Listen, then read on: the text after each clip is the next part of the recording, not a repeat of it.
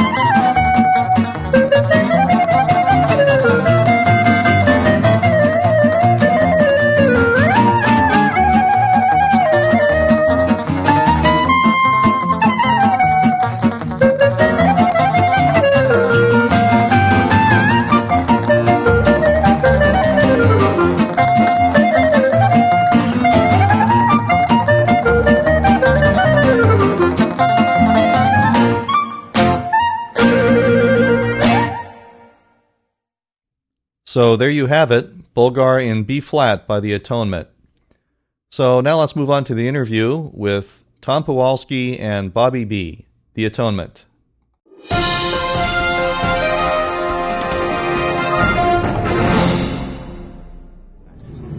Hi, this is Keith, and this is the Klezmer Podcast. We're visiting the NAMM show, Music Manufacturers Association show in Anaheim, California.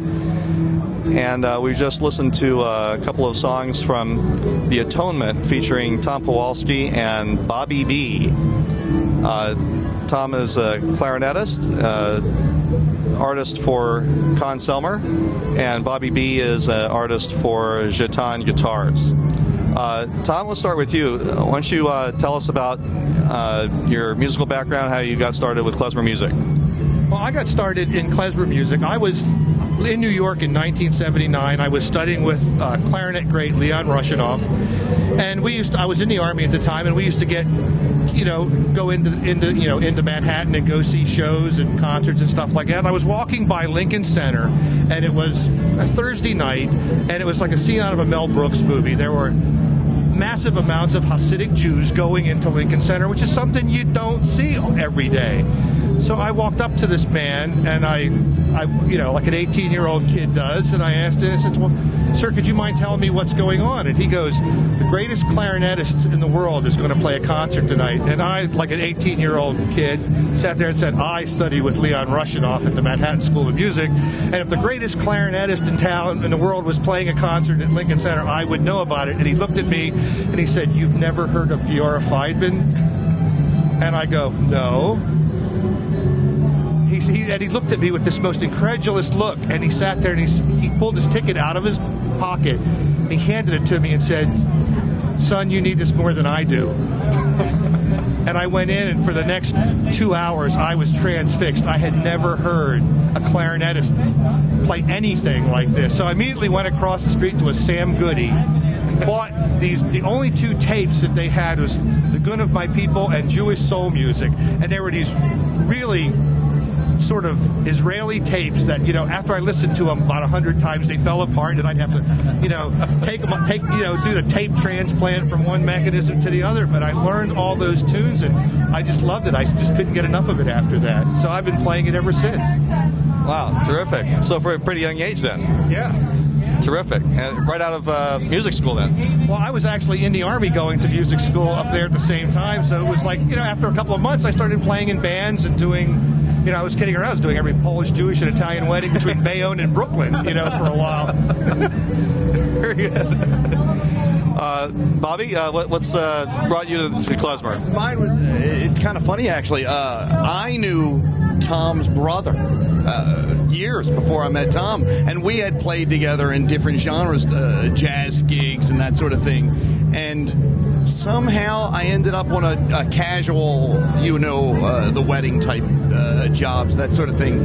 And Tom was on the job, and I thought, gosh, he looks so familiar, not knowing that, his brother. And so we met that way and started playing together in the area. We live in the Maryland area, close to D.C., so there's a lot of gigs that are in that surrounding area, which it's a beautiful place because we're close to New York, we're close to the shore, we're 3 hours from New York or whatever, a short plane ride to Nashville, so there's plenty of gigs.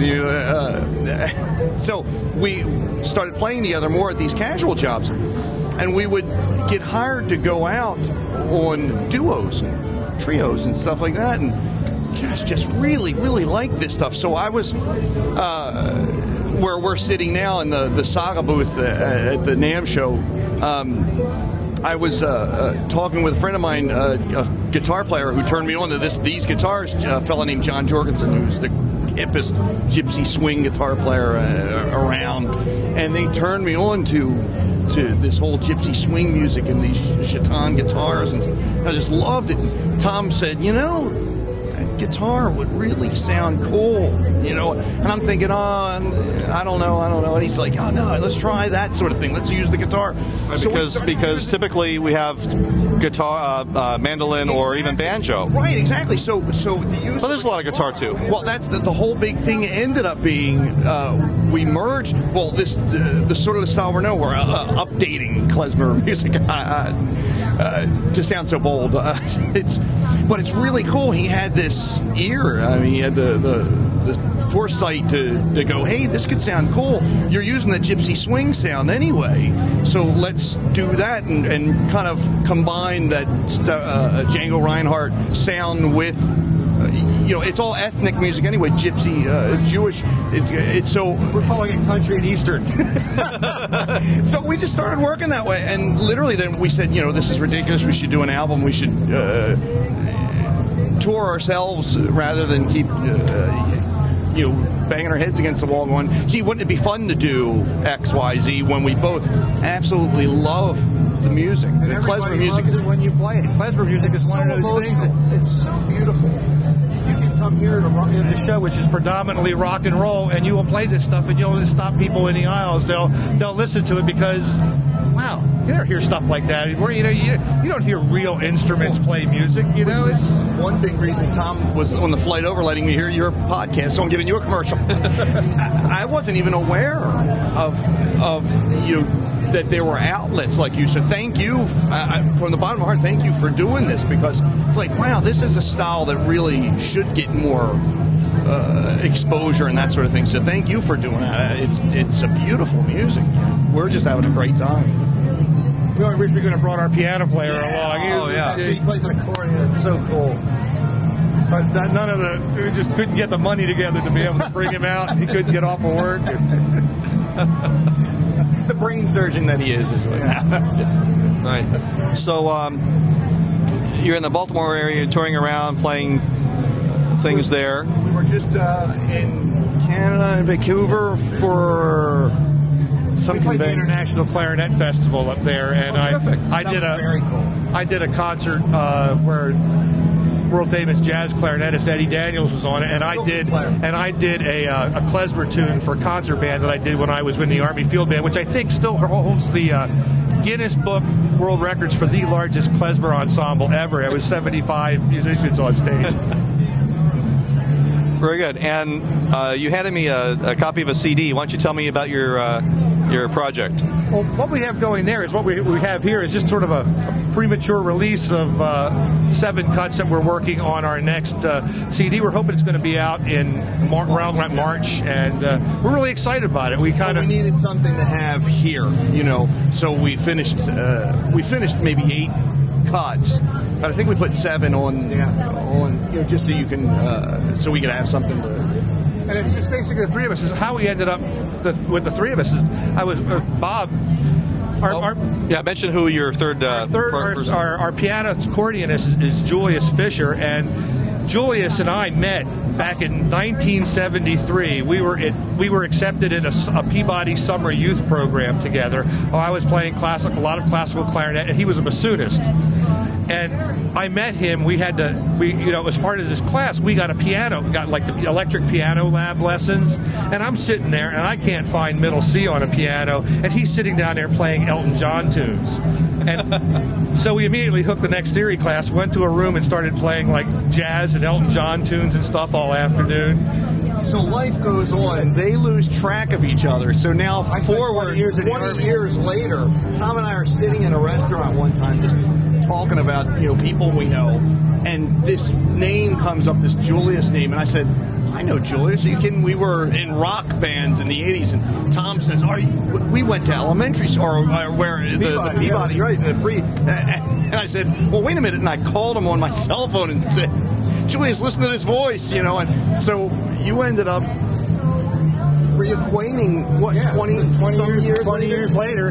He had been out one time to see me when I played a concert at the community college he taught at, when we were just like doing a food drive holiday concert. I saw him then, and then we started playing together again. It's like we haven't so I sit there and say the Atonement actually has been together since 1973. I tell you, the nice thing is we really do all love the music and enjoy working, playing with each other. It's a nice thing, man. It's such an expressive music. I just love it. It's singing. Yeah. It's singing through an instrument, and that's singing with an instrument is a lost art right now. You don't hear it, and any chance you get where you can actually put air through an instrument and make it sing. I can remember Leon Rushinoff turning to me in the middle of a lesson and saying, Tom, it's either a song or a dance, and right now I can't tell what it is. One of those moments where you realize you better figure it out quick. And, it's like klezmer music is about taking a song and making it a dance, but still having it be a song. I can cut loose and have some fun. And it's like, when music comes from that place, when people, they create it out of a sense of just bringing joy to their lives from playing it, and everybody else that's sitting around on the front porch dancing and having a good time listening to it. So you can't overthink it. You got to, it's like I was saying there last night. Big phrase. Can't overthink. That a really good band is usually, it's like, if we have three guys in our band, there's like three roads, and they meet at the same intersection, and we've each gotten to that intersection through different paths and different experiences. I mean, I spent 20 years in the Army Field Band as principal clarinet and soloist, and I've studied classical music my whole life. I come from it from,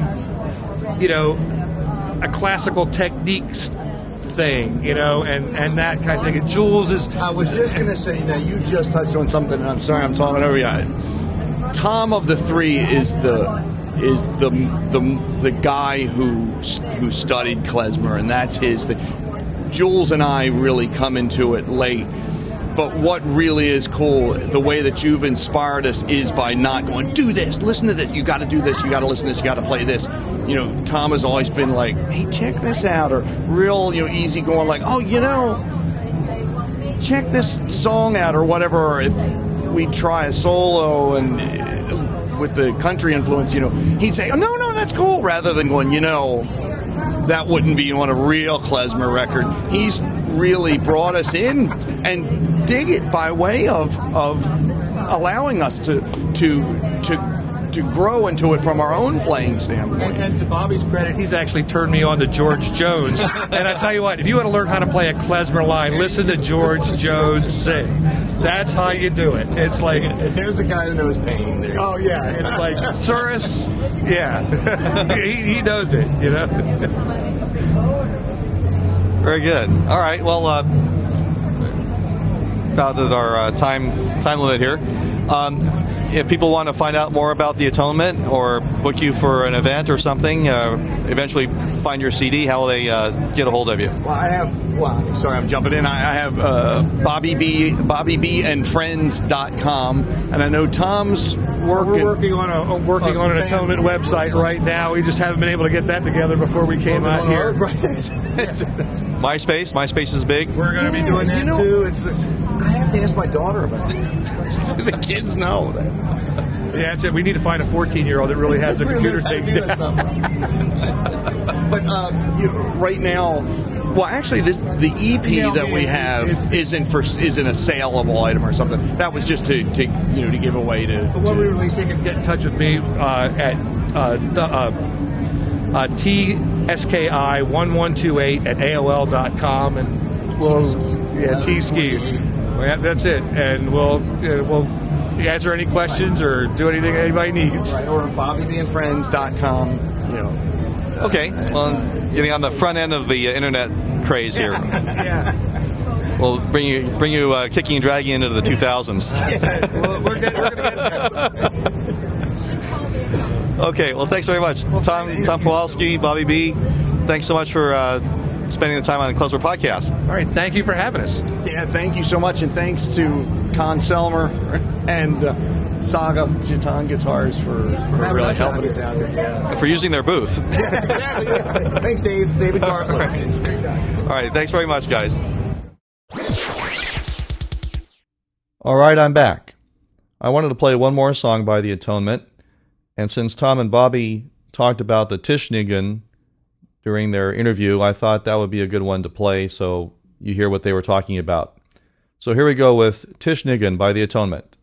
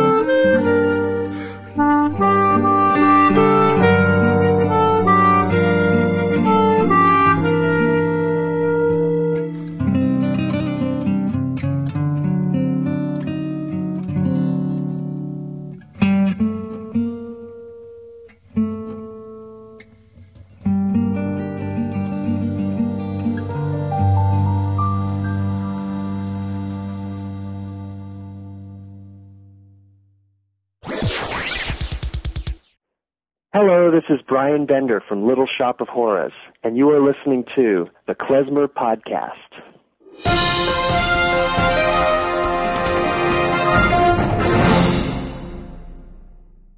All right, I'm back.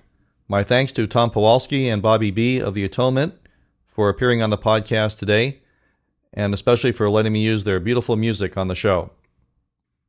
I'll be sure to let you know when the full CD is released. I'm looking forward to hearing all the rest of their music.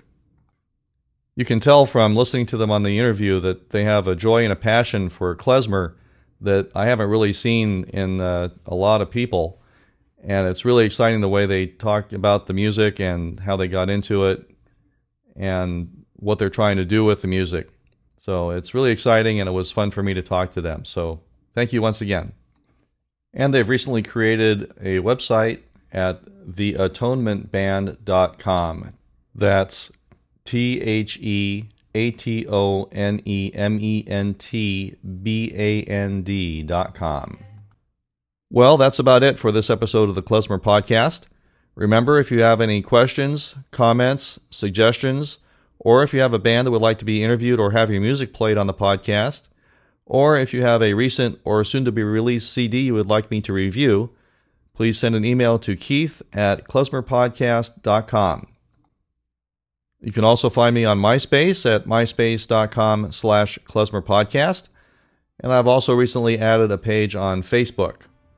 You can also listen to the podcast or download it or subscribe from podango.com. That's PODANGO.com. A couple of other things I'd like to mention. If you have a chance, please go to the iTunes Music Store and submit a customer review for the Klezmer Podcast. That helps my ratings in iTunes. Also, I have a survey posted that I would like you to take. If you have a few moments, please go to the website at klezmerpodcast.com or on the MySpace page at myspace.com/klezmerpodcast and click on the link to take the short 10-question survey that'll help me make some improvements to the Klezmer Podcast. The survey will run through March 31st, 2008. And as always, thanks for listening. Stay subscribed, and until next time, happy Purim, everyone!